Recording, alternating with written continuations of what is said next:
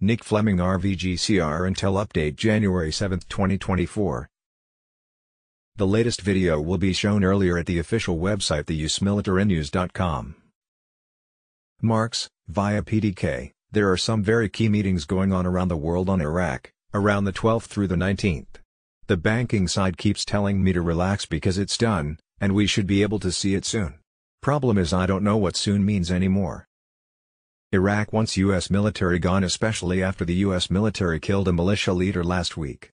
Remember what Donald Trump said years ago. We will be out as soon as you revalue and we are paid. So I think this is a good thing for us.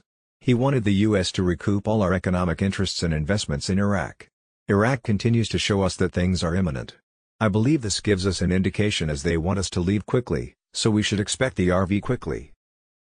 Mountain Goat: the CBI is still closely monitoring the parallel rate. The parallel rate is expected to decline sometime in early January and at least match the CBI official rate. At that time the CBI will revalue the official rate to much closer to, if not at 1,000. Then again drive the parallel market to match it. This may take some time, but I am being told they are talking weeks and not months. My CBI contact tells me we are almost here now. And with the opening and spending of the 2024 budget and currency swaps with other neighboring countries for trade, it should finally break the parallel market and end it.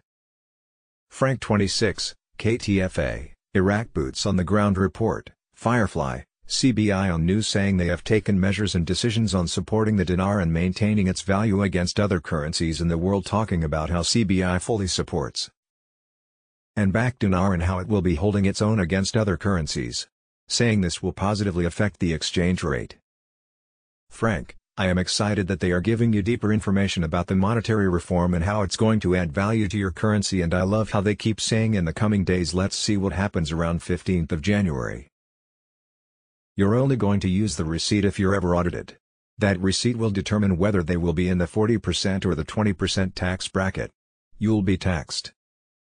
Anybody that tell you that this is not a taxable event, run away as quickly as possible. If you think you're going to get away without paying taxes, I've got some land on the moon to sell you. Samson, KTFA, article, the central bank announces the imminent issuance of decisions to support the Iraqi dinar. Pimpy, to see any real significant change in Iraqi dinar, no. I just can't imagine that happening anytime really soon. They're too dependent on oil.